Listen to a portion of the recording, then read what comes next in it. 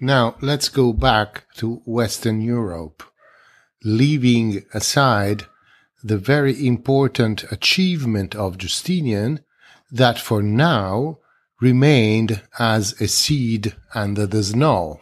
Now, the history of Europe in this period, in the period that goes from the 6th century to the 8th century, is a history of fragmentation.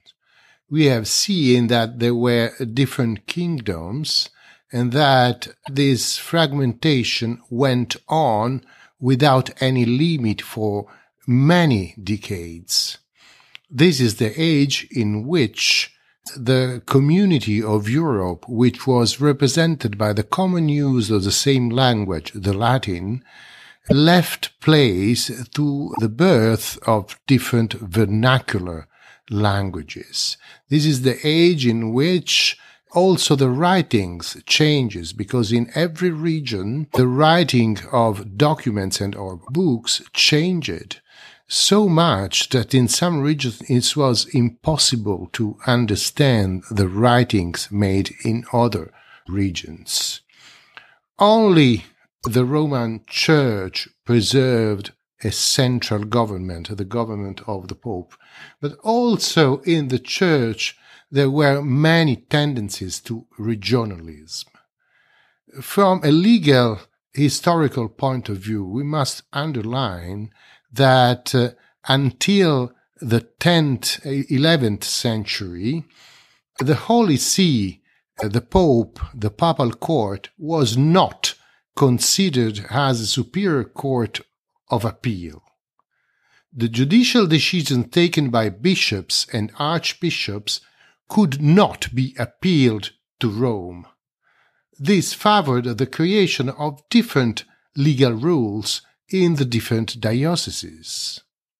Now, in front of this disgregation of the unity of Europe, around 750, Roman papacy started a politics of reunification of Western Europe, also because of the very impressive expansion of Islam. When the popes decided to push the king of the Franks towards a renovation of the Western Roman Empire, the Eastern Empire was under the Muslim menace since 1 century. And the Iberian Peninsula had been conquered since some decades. And recently, in the 720s, Muslims had attacked also the very territories of today's France. So this was a very scary danger for the popes. And you have to add to it that in Italy, very close to Rome, the kingdom of the Lombards still represented a menace, because the Lombards did not recognize the superiority of the Pope very clearly. So they started to menace the very city of Rome. This pushed the popes to call the new dynasty of the kingdom of the Franks, the Carolingian dynasty, to react to this deadly danger. And they tried to influence the new dynasty to start a path that had to lead to the new unification of Europe under the name of the Western Holy Roman Empire.